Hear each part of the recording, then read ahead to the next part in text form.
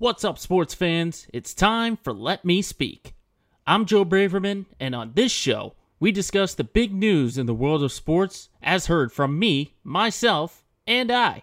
Here's what we'll be talking about this week. Chiefs or 49ers? Who will win Super Bowl 58 this Sunday? Plus, the stories to watch as the NHL returns from their All-Star break. And the biggest snub on this year's NBA All-Star selections. You're listening to episode 103 of Let Me Speak. Time to get things started. Fire up that intro.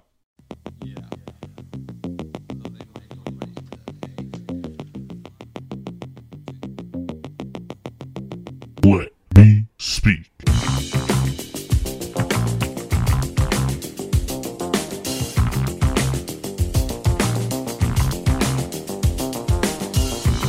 Hello, once again, everybody, coming at you on Tuesday, February 6th, 2024, for episode 103 of Let Me Speak. I thank everyone once again tuning in. If this is your first time listening or watching, or if you have been a lifelong listener and subscriber, I thank you every single week for keeping this podcast alive. You might notice the lighting is a little bit different here in Swampscott, Mass, because we've got more light.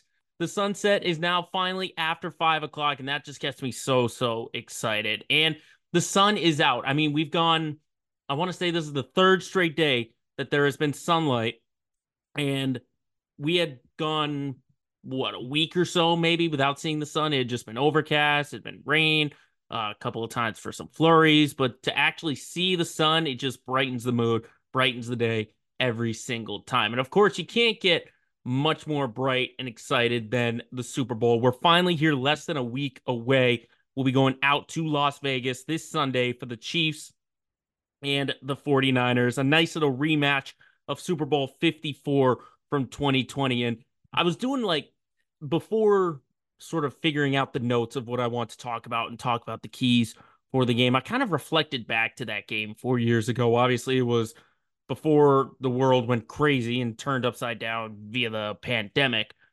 But that game itself and where each franchise was. I mean, Kansas City was at the start of, a dynasty that no one really expected. The Chiefs finally, once it was like the Patriots were out of the way and they were starting to wind down, it was like, okay, who's going to be this next great team?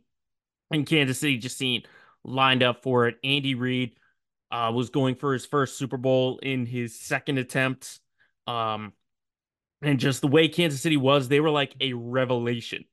It was like when Steph Curry and the Warriors broke through. It was like when Tom Brady and the Patriots broke through.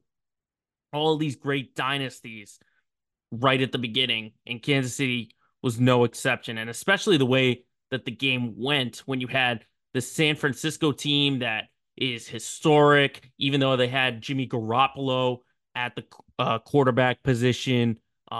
And no one really knew what San Francisco was going to be like if this was just a one-time thing, because they were 3-13 or something like that the year before. Like, it was not good. And then Kyle Shanahan comes in and he turns the franchise around and gets them back to the Super Bowl. Now, the game itself back then in Miami was, I had to look at the highlights to really jog my memory. And obviously, being down 20-10 was Kansas City. I mean, it's basically what we saw the Patriots do against the Seahawks, so it was like, yeah, it was a 10-point lead, but considering the offense and how lethal it was, I don't think anyone really had any doubts as compared to the last time a team was down 10, whatever, for the first time. I think no one really doubted the Chiefs, the fact that they could come back into this in the fourth quarter, and they just broke away with it. 31-20 was the final score, and was the Chiefs' first of two Super Bowls that they were in. But Kansas City is now in their fourth Super Bowl in the last 5 years. They won another AFC championship. I will say, comparing that time to now, at least on San Francisco's side, they have way more weapons than they did, and they've clearly made some giant upgrades at their positions. I mean, Brock Purdy, I'm taking him over Jimmy Garoppolo even if he was at the height of his career. I'm definitely taking Christian McCaffrey over Raheem Mostert at the time. I mean, San Francisco was still like a running back by committee at that point. The leading receiver in that game for the Niners, at least in terms of yards, was Kendrick Bourne. Okay. And he immediately uh, jetted away after a year, went to New England and became irrelevant. I'm obviously taking Brandon Ayuk over Kendrick Bourne. And then you have some of the carryovers, at least on the offensive side. You have Kittle, Debo Samuel, just to name a few. But San Francisco is so much more talented than they are now. For Kansas City, though, it's clear that the offense has regressed because when you lose a guy like Tyreek Hill and the speed and acceleration that he brings, I mean, in that game, Tyreek caught 9 balls for a buck 05 in yards. He didn't get a touchdown, but the offense is clearly much different now. They're a lot more methodical rather than going to these big explosive plays. So these teams are clearly different from the last time that they played each other in the Super Bowl. Now, what do I think are the big keys for the games? I'll start on the Niners side of things. And I think the overarching key is consistency because so far in this postseason, what we've seen is they've been able to make these rallies and have some big comebacks. I mean, they had the fourth quarter comeback against Green Bay. They rallied against the Lions in the second half. I don't think you can do that with this Kansas City team, even though when you look on paper, the Packers and the Lions offensively might be better than what the Chiefs bring, but they need a full 4 quarters outside of just one good quarter or one good half. They need a full 60 minutes of good play because this is a Chiefs team, as experienced as they are, you cannot have any big deficit against them late. Not at all. This isn't going to be a 28-3 situation. You're not going to be able to come back. So consistency is the overarching one. Now, I think in terms of like the nitty gritty, I think again, you have to look at the quarterback play. You have to look at Brock Purdy and what he's done overall in this postseason is he hasn't lost the Niners any games because what Jimmy Garoppolo did in the Super Bowl back then was had 2 really bad interceptions that basically lost the Niners the game. And that Kansas City defense was not as good as where they are right now. So the big key is Brock Purdy not having those back-breaking mistakes and really taking advantage of the weapons that he has. He has Christian McCaffrey in the flat or just a couple yards downfield. He'll have George Kittle on a couple of mismatches, use the speed of Debo Samuel. He's got the weapons around him, and he's pretty good at scrambling himself. He had some great runs against the Lions. So I think as long as he doesn't lose the game with mistakes, I think Brock Purdy is going to be okay. I'm not too concerned about him. Like I said last week, anyone who was predicting him to fall off or whatever, or we're still doubting him, clearly needs to get their head checked at all. Another key that I see is for the Niners defensively is in the secondary. I think the passing game has really been carrying the Chiefs for a long, long time, or at least in this season. So I think the big key, at least in the secondary, is to take all those weapons away. I think I look at a guy like Charvarius Ward. They're probably going to put him on Rashee Rice because Rice is the number one wide receiver. He might not be the number one option to Travis Kelce, but Rice, in terms of a receiver, is going to be the top option out there. I think of a guy like Tayshaun Gibson as well at the safety. He's going to have some really good communication because Mahomes has done a good job in this postseason of utilizing his tight ends, using the flat game, able to just swing it out to Pacheco or whoever it may be and let them make plays. So I think there needs to be some communication there, especially from Gibson at safety, going down to the linebacker like Fred Warner, and then at the pass rush with Chase Young, Bosa, and so on. So I think the communication defensively has to be spot on because Mahomes, while the talent may not be there in terms of his weapons, he will still get the ball to those weapons. So communication is going to be key. I think Warner is probably the best linebacker that the Chiefs have faced. So I don't think it's going to be easy swing passes out there. I think Warner has to be on top of his game. Same thing with Greenlaw as well in the linebacker. So I think Pass rush, I'm not too concerned about, at least for the Niners, because I would put their pass rush against this Chiefs offensive line, especially at the tackles position. I've said week after week how much I don't like Jawan Taylor and all the penalties that he gives. I think Bosa, Young, and whoever that is can have their way with him on the offensive line. I think in the middle as well, depending on the health of Joe Tooney, if he'll play or not. I think that's a big factor as well. So I look at the linebacker secondary sort of combination and their communication. So that's what I'm seeing with the Niners is consistency, Brock Purdy not making mistakes, and effective communication between linebacker and secondary. Now, on the other side for Kansas City, it is hard to doubt them and criticize them. I mean, yes, you can give them criticism, but this team always finds a way. They will always find a way. And obviously, the big story has been offensively. This is not the same Patrick Mahomes led offense that we have seen in the past. So, what I am really looking for knee deep in that offense is a big game from Isaiah Pacheco. I think Pacheco, the way he's been able to run the ball and have been able, as I said, to catch the ball out of the flat on these short check down plays. I think that's big, but I think at least rushing the ball, he needs to have a big game. I mean, he hasn't hit triple digit rushing yards yet this postseason. So I think he's going to need a very strong running game and just the running game in general from the Chiefs between him, Edwards-Helaire, sometimes Jerick McKinnon as well. I think they need a really strong running game because then it can open up Patrick Mahomes and the offense to really let the ball loose and let that offense go nuts. I think what I talked about with the Niners defense is they will at least take Travis Kelce away for a half, which is what we saw against Baltimore. You saw how effective Travis Kelce was in that first half. He caught the touchdown.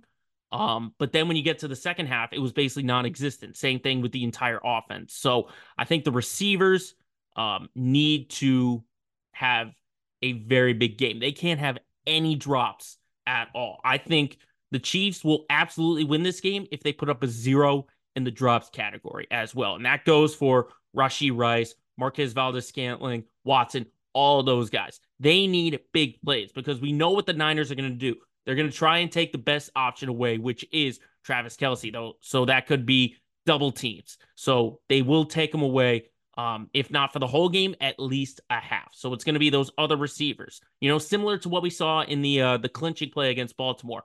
Mahomes on that third down, just throwing a loft pass to MVS, and he's able to catch that. I think those big plays are absolutely going to be needed.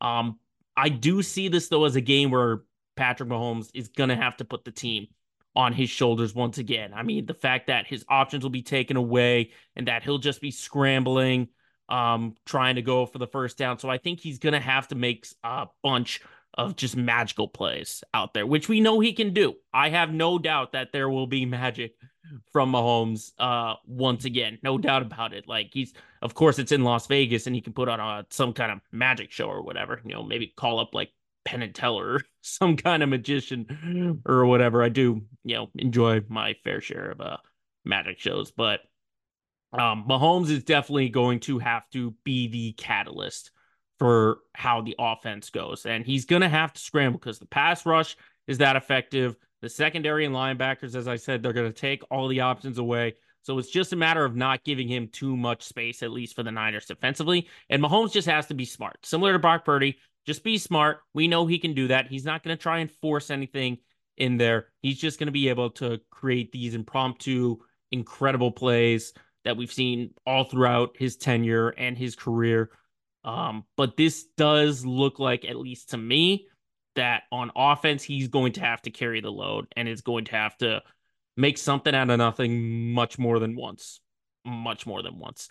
The defensive side of the ball, obviously, as I said, that's where Kansas City's strongest point has been. But I think as good as they are, I think it's gonna have to be they're gonna have to create some turnovers. I think they really are because they've only got 4 turnovers so far in the 3 postseason games that they played. 2 picks and 2 fumble recoveries. Yes, they have 6 sacks, but the pass rush is going to be effective because of Menahue towards ACL last week. And we haven't really heard anything from Chris Jones.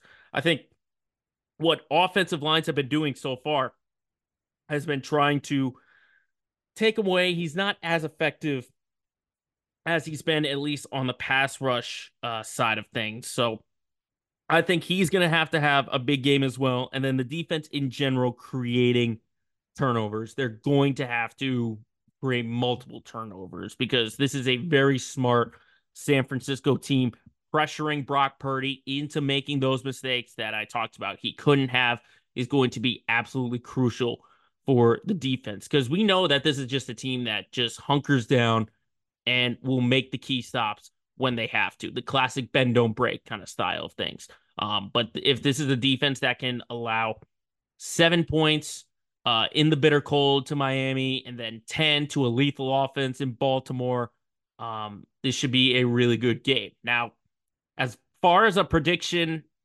I might be taking a risk because I literally just said you can't bet a pet against Patrick Mahomes and the Kansas City Chiefs. I think I'm going to. I think I'm going to pick the 49ers in this game, and I think they're going to win by 2 scores. I sort of look at it's sort of been like a Cinderella run for Kansas City, but I think the clock's about to strike midnight because while they're an incredibly resilient and a good team, obviously a generational talent in Mahomes, who, in my opinion, is at least top five or is on track to be a top five quarterback in NFL history. I just look, there's too many weapons for San Francisco. And as long as Kyle Shanahan doesn't pull in Atlanta or doesn't pull what he did in 2020 with a bunch of comebacks or whatever, I think this is a guy, Kyle Shanahan. He's learned his lesson, and I think this is just a loaded San Francisco team. You know, they've got top five guys at almost every single position. Um, so it's hard for me. You know, I picked the Niners to win the Super Bowl at the beginning of the year. It'd be wrong of me to stray away from them now. So my final prediction is that I think the Niners are going to win this game. Final score is going to be 31 to 17.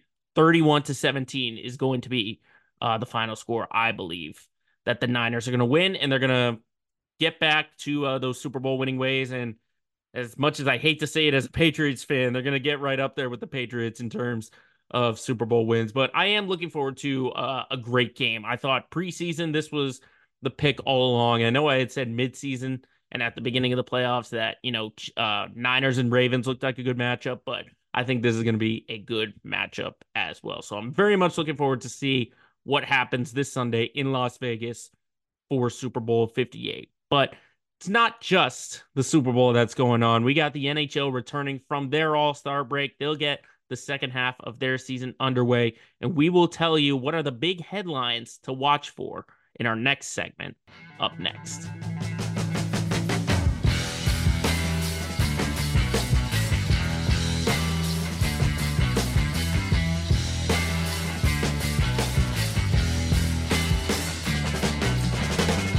So while the world wants to talk about the Super Bowl and Travis Kelce and Taylor Swift and conspiracy theories, everything like that, it's not just the NFL and the Super Bowl that's going on in the sports world. Let's talk about the NHL because they are officially back from their All-Star break. Their first set of games was last night, but most teams will be getting back to it tonight or tomorrow at some point, and the playoff push officially begins, which, by the way, will turn into their Olympic break in 2026. So that's going to be little something different in a couple of years. But before we get into the second half storylines, I just want to say, in terms of the All-Star festivities that they had, I like that they returned to the player draft. That was a little bit fun, but I wish it wasn't as clustered, I guess, as it was. I don't think it needed to be like in that arena. I thought like a little theater hall or whatever in Toronto was fine. And then you had everyone mic'd up and you couldn't really like hear the conversations or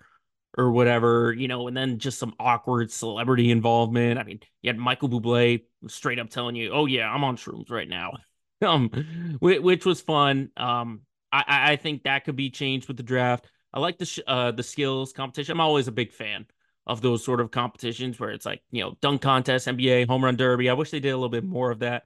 So I did like that. And then the game in general, I mean, it was in Toronto. Like what more do you want than a couple of Maple Leafs um winning the games? But I thought overall, it was steady All-Star break in Toronto. Obviously things could have been a little bit different. As I said with the player draft, but overall watching it, I was entertained. I would say myself, I'd like the breakaway challenges that they have where they could get a little bit creative. That's back in my day when like Patrick Kane was doing stuff like that and Ovi was wearing like a Australian hat or something like that. I don't know what it was, and he had two sticks or whatever. That's back in my day, which is I'm dating myself for the knowledge of my hockey. But obviously it's nice to see the players have some fun because now the grind really begins. Um, as we've got 2 months, 2.5 months until postseason play gets underway, and I think obviously the story in the NHL going into the break and coming out of the break has to be the turnaround that the Edmonton Oilers have been able to do. I mean, come on, 16 game winning streak. That's unreal. I mean, is this just like are the 2020s like the year in the NHL where like teams are making history? Like we had the Bruins in their historic year last year, that the Oilers in like a historic winning streak that's up there with like the undefeated Patriots and the Warriors start to the NBA season a couple of years ago. Like, is this just the history that's going down? Now you do have to keep in mind that the Oilers are still third place right now in their division, so they're not, they didn't ascend right to the top. And I think the break did kind of hurt them a little bit. I don't expect them to win any more games, maybe get like two more of them under their belt. But I think more than the winning streak, it's the fact of what they've done to turn things around. You got to keep in mind, they fired their coach. Jay Woodcroft was let go after a 3-9-1 start. And since then, under Chris Knobloch, they're 20-4.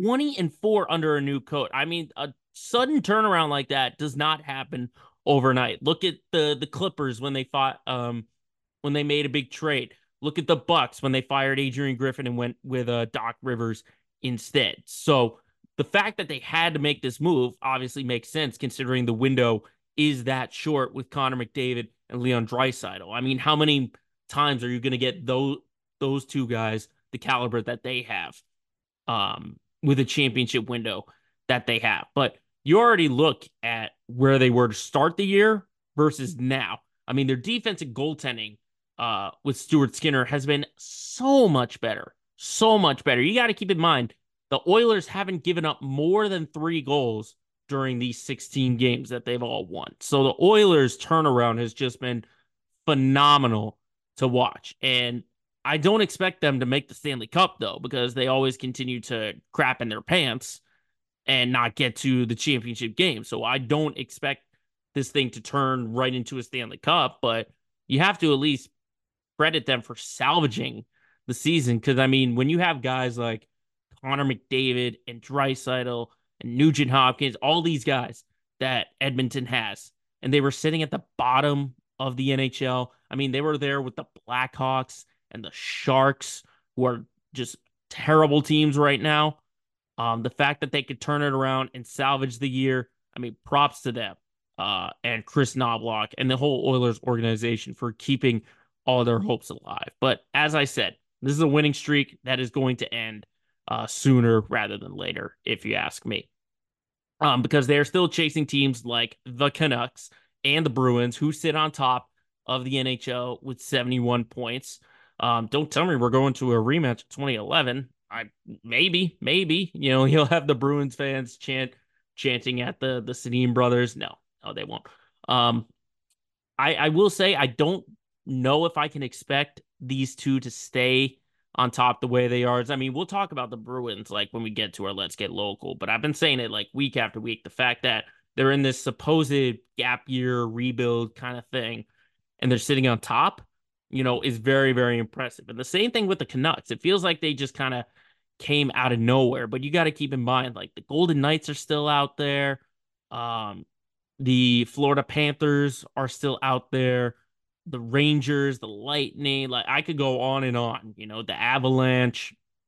There are still some great teams out there, and I could fully expect some shuffling going around um in the NHL standings. But I think those two at least have sealed their spot in the playoffs, I think.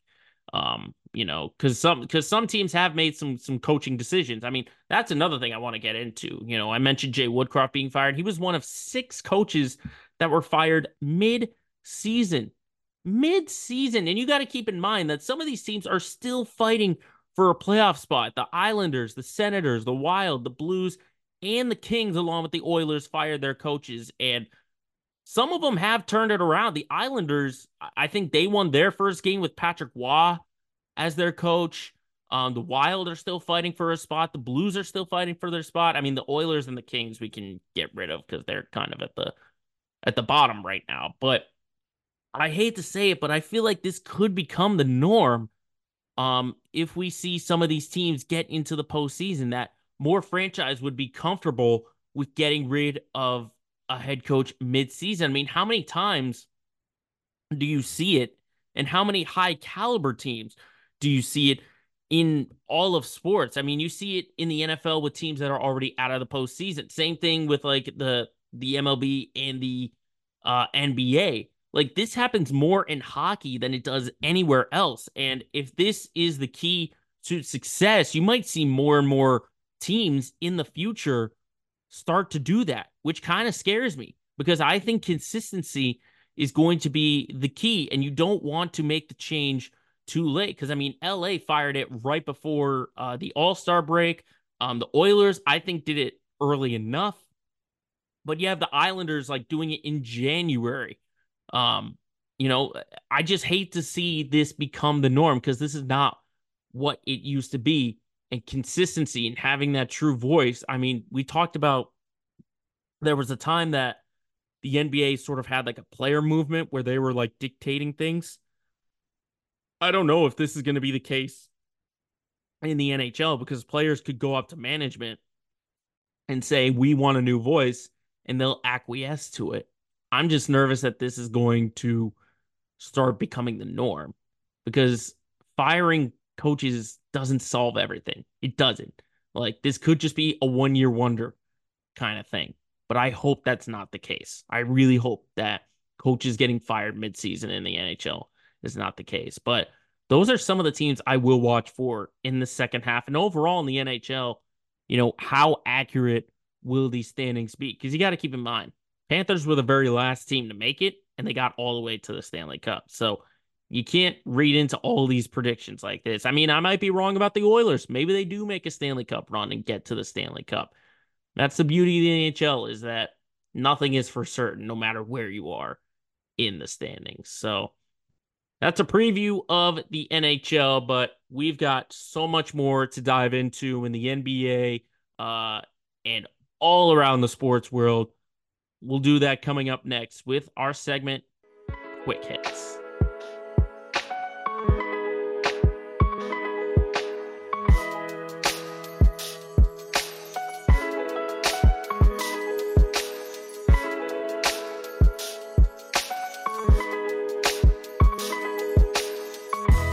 We have got more stories to hit on, so let's do that in our Quick Hit segments. And we're going to circle back to the NFL and talk some off-the-field stuff because there are now officially no more head coach openings in the NFL as Seattle and Washington made their hires last week.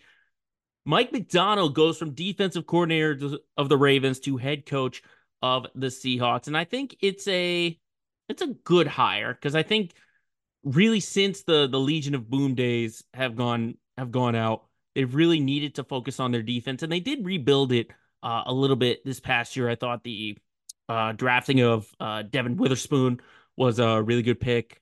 I mean, they do really need to, at least in this offseason, focus offensively quarterback. They'll obviously have Kenneth Walker, and they'll have all their receiving options, but I think they can primarily focus on quarterback, but more so defensively. So I think Mike Macdonald is a good pick. And then we have Dan Quinn getting another shot at head coach as he goes to the Commanders. I sort of question this because I don't think Dan Quinn, he can be a good coach for like a year, but if you give him some time, you got to remember This is the guy who was the head coach during 28-3. That's all you got to say right there. I mean, granted, Kyle Shanahan is on the verge of a Super Bowl and he was the coordinator during that time, but still, Dan Quinn was leading the way. And this is a guy who gets a lot of inconsistency from his defense. And considering also the options that are out there with Mike Vrabel, like he's still out there. He was a nominee. Like, why didn't Seattle go after him? Why didn't Washington go after him? I talked about last week about why they weren't going after Bill Belichick because of all the baggage. But Vrabel, apparently, at least from what I saw with reports, is that his sort of hardo personality with like his character turned people away. Really? Really? Like, at least if you're on the Washington side of things, you need a little kick in the ass. You need a little kick in the butt. But obviously, they didn't like it when Eric Bieniemy did that to him, which is why Dan Quinn said he's not going to be a part of the staff anymore. Same thing with Seattle. They like a good little, they might need a little kick in the butt because Pete Carroll seems like so laid back and chilled. He's always running down the sideline celebrating or whatever. But I would have picked Mike Vrabel over these two without a doubt. But I think Seattle made a good hire. Washington made a questionable hire, if you're asking me. But staying off the field in the NFL, we just heard from Roger Goodell during Super Bowl Media Day last night that the Eagles are going to open their season in Brazil, which is going to be the league's first time in Sao Paulo, which I got to be honest, I was not expecting Brazil to be the next location, to be the newest internal location. I mean, we've seen London, Germany, Mexico City. Brazil is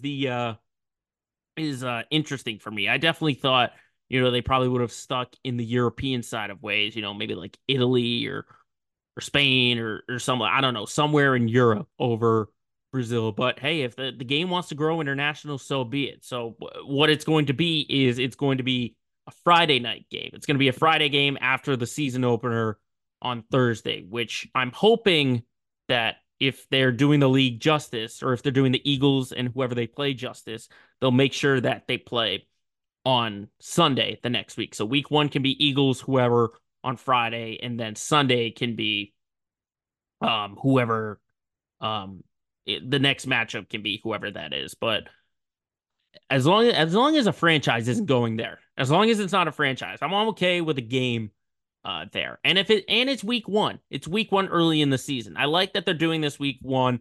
As long as they're not doing it like in the second half of the season where teams are like making a push. I'm okay with those sort of international games. That's sort of my stance on, these international games. I don't want to see a franchise out there. I don't want to see a franchise in London or down in Mexico City, but I like seeing games there. I like seeing those games. Really the big story, at least in my eyes, outside of, the Super Bowl or whatever, would be in the NBA and the reserves for the All-Star game that got released last Thursday. In the East, we've got Bam Adebayo, Paolo Banchero, Jaylen Brown, Jalen Brunson, Donovan Mitchell, Tyrese Maxey, Julius Randle. Now, I am okay with these. I'm okay. I don't really have any complaints. And we now know that Joel Embiid and Julius Randle aren't going to play. So that leaves two opening spots. I think I would narrow it down to four players just off the top of my head. I look at Derek White, Kristaps Porzingis, obviously bias, if you're asking me. But I could see them considering Jimmy Butler. I could see them considering Trae Young. So I mean, again, no issues. I didn't see Bam Adebayo as sort of a standout player. If you're asking me, considering the Heat, I think are in seventh or eighth right now in the Eastern Conference, which is okay, But I didn't think Bam Adebayo's numbers, blew me out of the water as compared to a guy like Paolo Banchero. Like Banchero had a really good start to the year, and the Magic are in a play-in spot right now, which I totally get that. I totally get that. I mean, I look at like the Celtics have two, the Knicks have two, the Sixers have two, and the Bucks have two. So I that makes sense to me. I can see that. The West, though, is where I see the controversy coming out. The West, you've got Steph Curry, Anthony Davis, Anthony Edwards, Paul George, Kawhi Leonard, Karl Anthony Towns, and Devin Booker. Okay, so again, like this is a good roster of reserves. But how are there no Sacramento Kings when they're currently sitting fifth place in the Western Conference right now? You don't put De'Aaron Fox or Domantas Sabonis. You got to keep in mind the Lakers are sitting in like ninth or 10th right now, and they'll have LeBron James and Anthony Davis. Okay. Yeah. I mean, you're being really, really considerate also with the Phoenix Suns, who I think are sitting in sixth right now, and you're sending two All Stars there. How do you not have a top five team in Sacramento without one All Star? That does not make any sense. And considering the way that the rosters look, there's more emphasis on winning. So what? Because the Clippers have been rolling with Paul George and Kawhi Leonard and James Harden as well in the big three. You had to pick two of them. Okay, that makes sense. Minnesota's at the top. You have to have two there, obviously. But the Lakers having two, like, I just don't get it. I don't get how you leave a king or you don't have any Sacramento players at all. Now, it could still be possible if any of these reserves or starters come up with an injury or something like that. But it doesn't make sense that you don't have De'Aaron Fox or Domantas Sabonis on any of these rosters at all. I mean, maybe they could sign like a one day or whatever and replace Embiid and Randall and get some credit there. That just doesn't make sense. So I think that's a bad decision right there. I would be replacing Devin Booker with either Fox or Sabonis because you can't go if you're really going to credit winning. And Steph Curry is the only exception, but he's Steph effing Curry without a doubt. Like he's the only exception to that rule. But if you're going to emphasize winning, you need to have Sacramento represented on the All-Star team without a doubt, considering this was one of the best stories last year as well. Um, I just don't get it. I don't get it at all what they were thinking, not having anyone on Sacramento there. Shifting over to baseball, it seems like, we're at least we've moved from one big signing a week to now two big signings. And, the trucks are already leaving. And by the time pitchers and catchers report, there still might be some big names out there on the market. But a name that just signed a big contract in-house yesterday was Bobby Witt Jr., former rookie of the year. How about this? 11 years and $288 million. He signs an extension with Kansas City. I am very surprised that Kansas City shoveled out this type of money out there for Bobby Witt Jr. Because, I mean, yes, they found their building block for any potential return to contention, but how often do you see the Royals making big signings like this? Like, if they did this more often, they wouldn't be as mediocre as they are. Um, my guess is that they were probably scared by the fallout that they had after winning the World Series in 2015. It was like they won that championship and boom, they went right back down to the cellar. And I think the only guy they still have on that roster is Salvador Perez, but he's nearing the end of his tenure. I think at least in age side of things. So I'm shocked that the Royals decided to make this signing, make it official and lock down Witt Jr. He is a shortstop and it's kind of hard to build a team around a shortstop, but he's a 30-30 guy. He made the All-Star team. I think he's got a gold glove. Don't, correct me on that, but I'm surprised that Kansas City decided to shovel out this kind of money out there. Not saying Bobby Witt Jr. is a bad player. He's fantastic, but the fact that the Royals would shovel this kind of money out for him does surprise me in a little bit. And then this last story, I hate to end it on a somber note, but I do have to mention the passing of Carl Weathers. Of course, if you don't know, he passed away at 76 at the end of last week.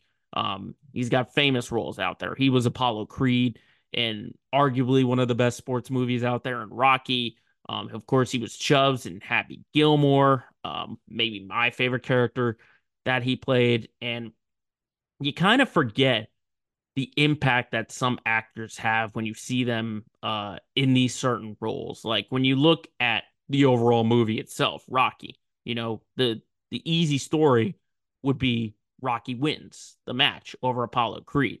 But he doesn't. but there's still this sort of happy moment. And Creed is able to win that boxing match, but just the character himself, like I don't think there could have been any other option other than Carl Weathers. He played that role phenomenally.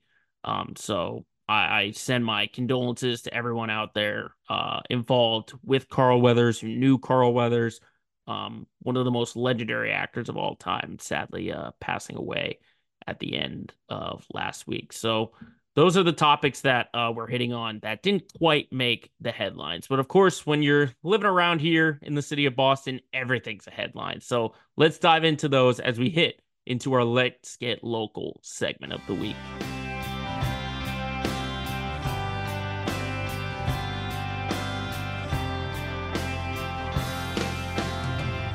This is our city.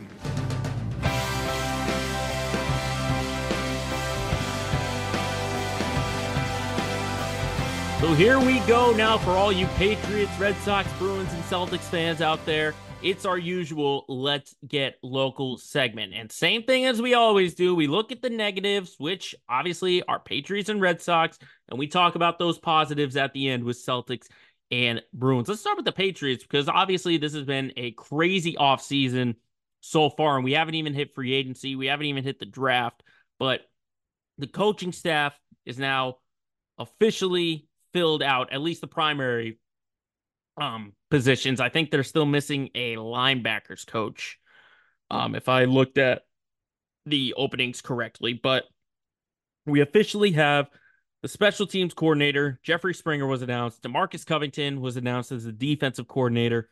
And Alex Van Pelt moves over from the Cleveland Browns and is officially hired as the offensive coordinator. Now, this took me by surprise because the last report I was seeing was from Andrew Callahan, and he was saying Nick Caley is far and away like the leading candidate right now. He had steps ahead of all the other candidates that they've interviewed and hired or whatever. I don't know what all of a sudden the turnaround was, but apparently there was something that Gerard Mayo liked from Van Pelt, and I wasn't upset at the hire when it was first announced. I thought, I said last week, I thought Nick Caley was going to be the guy. I thought they were going to hire Nick Caley because of the connections. But as I told Fitzy and Hart and Ken and Curtis last Saturday on WEEI, was that they want absolutely zero trace of Bill Belichick. They don't want any influence on him at all. None. Not even a whisker. Like if he went to if he like left behind like a lucky pencil or whatever, you know what they do? They'd take that pencil, they'd snap it in half and throw it in the trash and bring in the whoever's working in the maintenance facilities or whatever, being like, take this, burn it away. That's what they want. And I was skeptical, reading all the insight from what Van Pelt's role was with the Browns. He wasn't a play caller. He wasn't a play caller. He didn't really have like the coordinator role in terms of like um scheming the offense, kind of putting the offense together. He was basically like sort of Stefanski's communicator. But then when you hear more about like he was sort of the middleman, when things got tense, he was able to break the ice or whatever. And he was able to control the crazy quarterback situation. The fact that the Browns had 5 different quarterbacks start for them. The fact that he took over for Stefanski during the 2021 playoffs when Stefanski had COVID and Van Pelt was the guy leading the way for that Cleveland victory over the Steelers in the wild card round, which I remember. So I think overall I'm more positive about the hire than I am negative. When it comes down to if he's going to be the guy calling plays or if Gerard will take that on himself, I have no idea. But I think overall I like the hire and going outside of the circle and getting an outsider's input. I think is a good hire. I do think it's a good call. What's not a good call, though, I would say, is Ben McAdoo, because we officially found out today that he's going to be hired as an offensive assistant. Now, I have no idea as of right now what his role is going to be. But if he's got any part of game day management, I don't want it. I don't want it at all. He had a Giants team, which had one of the best receivers at the time, and Odell Beckham Jr., and he had Eli Manning, an already accomplished quarterback, and that offense looked like trash, absolute trash. All of his teams that he coached for and all the offenses that he was involved in looked like garbage. So the fact that he's still brought in as an assistant and an assistant head coach, you're basically doing the Joe Judge thing all over again. You don't want that. You've heard, or at least I have heard and I've read. I looked back on the situation that he had with the Giants and sort of what the players were thinking, and they were just tuning him out. They absolutely tuned him out. They didn't believe anything that he was preaching. Um, and the fact that you decide to go ahead and basically turn him into the new Joe Judge, it doesn't make any sense if you were putting him in that game day management role. Now, here's where I can turn things around, is that if he is primarily involved in the scouting department, I would be okay with that, because we were hearing that when he was with the Giants, he wanted the team to move up and get Patrick Mahomes. Good job there. He also had interest at that time in Josh Allen and Lamar Jackson. If I'm being correct, that scouting so far is 3 for 3, because all three of those quarterbacks have panned out.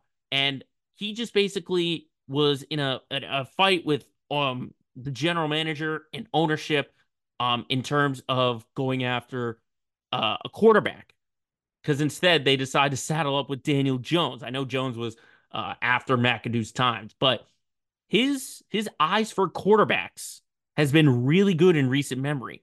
So if he is in that scouting department, like this to me signals that they are going for a quarterback. They're going for a quarterback in that first round. Now, there could be a bunch of different plays involved. They could just straight up take one at number 3, which I will continue to preach that they should do. Whoever is left out of Caleb Williams, Drake May, and Jaden Daniels, I want those 3.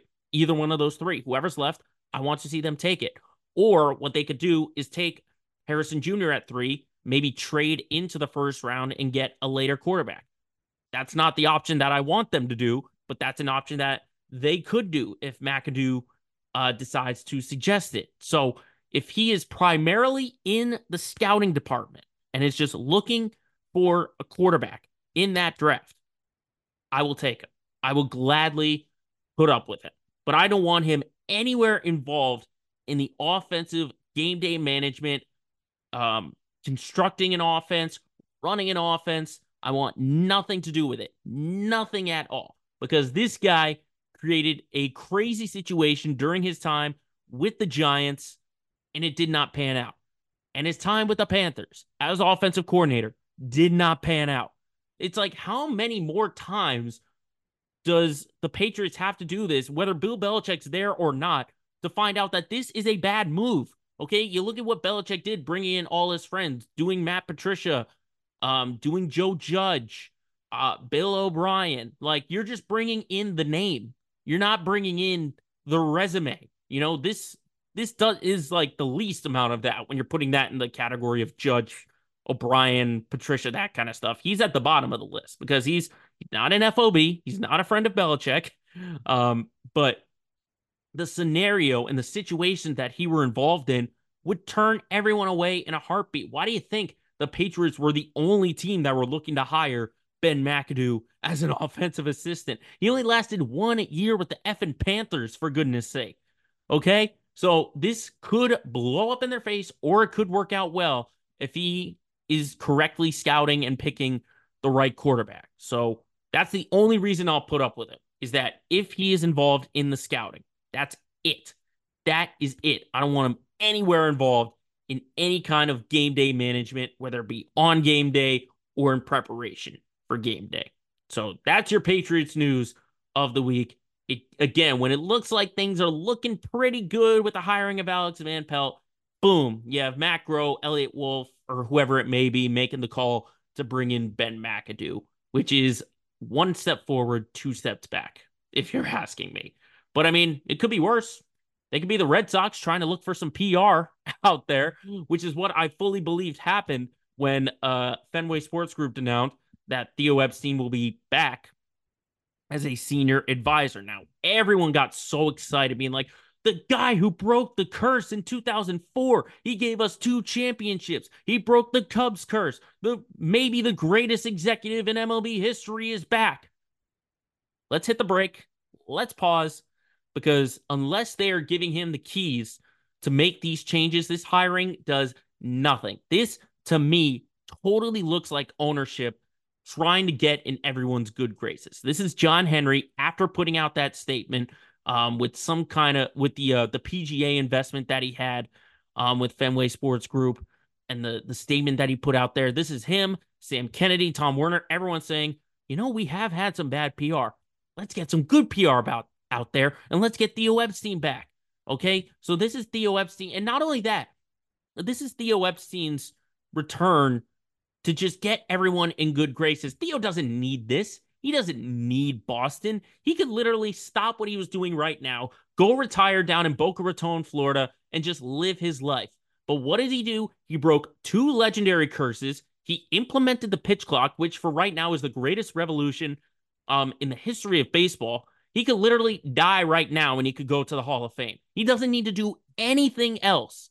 So the fact that Theo decides to willingly come here was interesting to me. It raised an eyebrow. And then you have Sam Kennedy coming out during Truck Day saying that it's just an interim stop and he won't be involved in the day-to-day operations. Well, you know what that is? That's another case of ownership blowing smoke up everyone's ass and trying to get everyone excited for something that is not going to be true. This is full throttle. It's expensive to have baseball players. Like, just come out and say the truth, for goodness sake. Like, actually have an investment. Instead, you decide to deflect it over to Theo Epstein, someone who's always going to have good PR with them. And don't get me wrong, whatever Theo does, it's not going to be his fault. It's going to be ownership's fault for putting him in this position. I initially thought that it was going to be Craig Breslow, who was still going to be the GM. He was going to make these moves, and then he was going to report to Theo. And if Theo sort of gives the nod of approval, then you could say it's a good move. But the fact is, if Kennedy's coming out and saying that it's just an interim stop, he's not going to be involved in day-to-day operations. I'm not expecting him to be the general manager. I'm not expecting him to overtake Craig Breslow or whatever, but at least he's going to have some kind of input in the Red Sox, because we don't have to. I mean, you even heard it in the quote when Theo was hired, that Fenway Sports Group, great job by Chris Cotillo, who we had on the podcast a couple of weeks ago, and his partner in Mass Live, Sean McAdam. The statement that they were saying is that they feel like they could have given more attention to the Red Sox that they deserve. Well, duh. I don't know why it took them this long to figure it out. So basically what they're doing is, okay, Theo's going to take care of the Red Sox side of things. We're just going to continue to do the same thing and let him take all the criticism. Let him take all the questions. Oh, no. Werner, Kennedy, and Henry do not get a pass in this. They don't get a pass in this at all. This is strictly a PR thing that, I mean, Theo's going to be accomplished as well. He's going to be involved. I'm not saying he's just going to be hired as a promotional spot and he's not going to do absolutely nothing. No, he will be involved in some point. I don't know what it is he'll be involved in, but this, to me, does not signal a Red Sox turnaround in the near future. Not for 1 second at all. If everyone was fully expecting that, oh, now that Theo's here, they're going to go sign Blake Snell and Jordan Montgomery. They're going to give a big extension to Brian Bale and to Tristan Casas. No, they're not going to be doing that. Nothing is going to change with Theo Epstein being hired. He's just going to be another executive in that ownership group who takes a ton of heat. Even though he shouldn't, I still think everyone should put the heat on everyone but Theo. He's just going to be another guy in that ownership group where we continue to ask, why aren't you investing more in the Boston Red Sox, which is basically the central point of the Fenway Sports Group? So it's good to see Theo back, but he's not going to do anything for me, at least not in my eyes. But speaking of returns to Boston, we saw this past Sunday the return of Marcus Smart. Marcus Smart back in the Garden. Obviously, he didn't play for the Grizzlies. He's still hurt right now at the ring finger. But I gotta say, it was good to see Marcus back, considering the tough situation that he's in. He's had a bunch of injuries.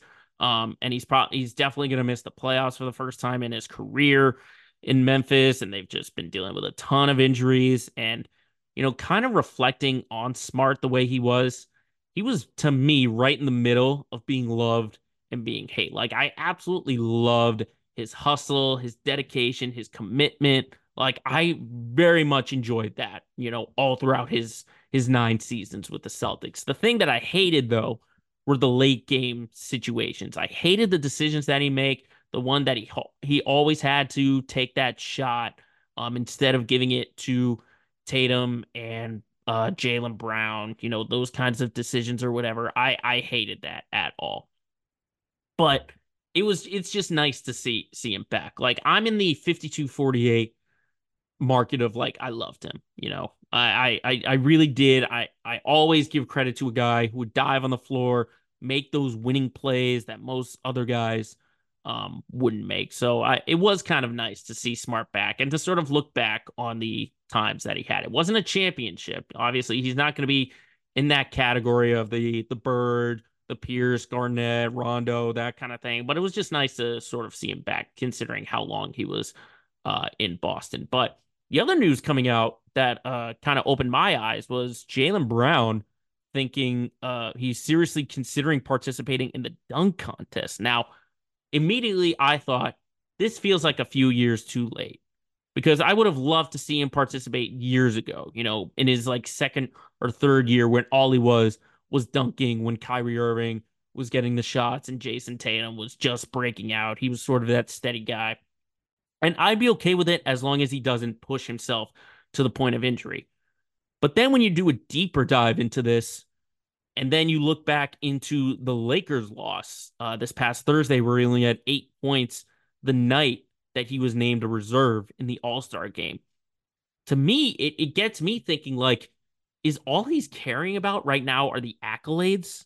Like, it's one thing to, like, be named to the All-Star team and, like, win a title, but if you're getting into the dunk contest, like, is really winning for the Celtics, winning a championship, like, the biggest priority out there right now? Because, I mean, think about it like this: the first part of the season where he really struggled. This came after he signed the big contract extension. Like, all he think about was care about the money? And then once, like, that sort of headline was out of there, he started playing well. And then when he gets named an All-Star reserve, he puts up a dud against the Lakers team that didn't have LeBron or Anthony Davis playing. And now he wants to go into the dunk contest. And it will. I'm not concerned about it right now, but if it gets to the point where he actually does participate in the dunk contest and then goes into the All-Star game, and then those first couple of games after the All-Star break, he's going to continue to put up duds, that's going to concern me a lot. It really will, if that is the case, because I'm starting to think that, I mean, I'm just going back to the Lakers loss. That was all on the players. They didn't have any motivation at all. They didn't put in any effort. They thought without LeBron and Anthony Davis that they were just going to walk over the Lakers. Lo and behold, it's more than just LeBron and AD who plays for Los Angeles. Time will tell if all Jaylen Brown is thinking about is just what he can put on his resume to a possible Hall of Fame career. Well, guess what? If you really care about accolades so much, a championship is the biggest accolade you can get. So maybe you should start focusing on that instead of doing stat padding and adding all-stars to your list and a dunk contest champion to your list. All right, let's just think about it like that. So only time will tell, at least, to form my opinion on where that could go. And then just quick note on the Bruins before we end this segment. We were originally supposed to have Bridget Prue on the podcast, but plans had come up and we'll have her on next week. But at least for the Bruins to start their playoff push tonight, I think, like I said last week, defensively and goaltending, got to find that consistency. Pastrnak has to show up in the postseason. I think Jeremy Swayman should continue to be the number one, and he's going to be the number one into the playoffs, and hopefully the defense can actually bail out their goaltender, Swayman and Linus Hallmark. So there's your 411 on what's going on here in the city of Boston, but we're actually not going to stray too far away from the city with our LOL moment of the week coming up next, because there was a moment during a Celtics game that really caught my attention and had me doing the legit LOL. We'll get into that, wrapping up the show next.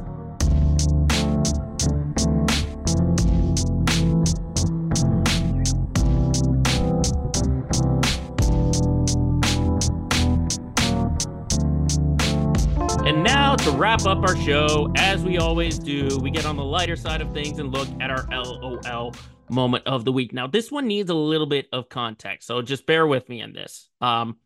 There's a new virtual reality setup that was released by Apple that's basically been taking over everything. It's basically you can put on the headset and basically work it like a computer or a phone or whatever. So then you start to see some viral videos going out of people like actually using it. You know, it could be people literally like I could be right here and I could be like composing an email or whatever while I'm podcasting or whatever. So we now fast forward to the Celtics game where we see a fan at courtside, and we'll show the video for everyone who's watching on YouTube. This fan had this thing on courtside during the Celtics game, and he was basically using it, and he was like simulating a basketball or whatever. He was like playing basketball, like he's literally standing up at courtside, and he's like faking going between the legs or whatever. Maybe it's like a game or something that's on it's like an application or whatever, and he's like it's like a basketball game or whatever. But it's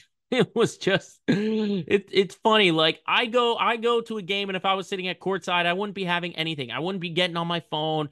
I wouldn't be on a computer or whatever. I would be there and I would be in the moment. But you have this fan literally putting on the VR set, and he's simulating basketball, then watching it on the pro level, only feet away from his vision.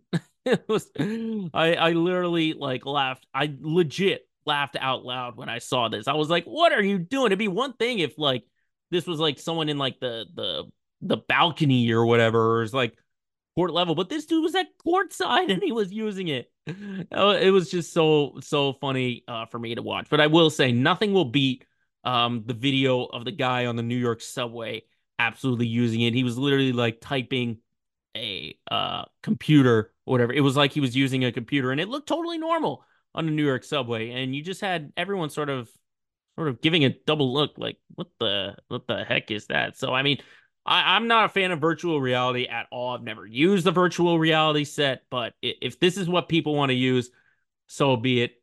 I just wouldn't use it courtside at an NBA game because it is one of the most prestigious things out there. Like if you want to use it like on your couch or whatever, go ahead and do that. And it does look cool. I mean, I'd like to try it at least, but I'm not gonna, own it or whatever. I'm not gonna, head to the Apple store and now trade in my MacBook Air for this Apple VR set. Mainly because I need this laptop to keep doing these podcasts out there. And then I just don't like virtual reality at all. So this fan for taking the courtside experience to a whole nother level, I guess you could say, has landed himself into this week's LOL moment of the week.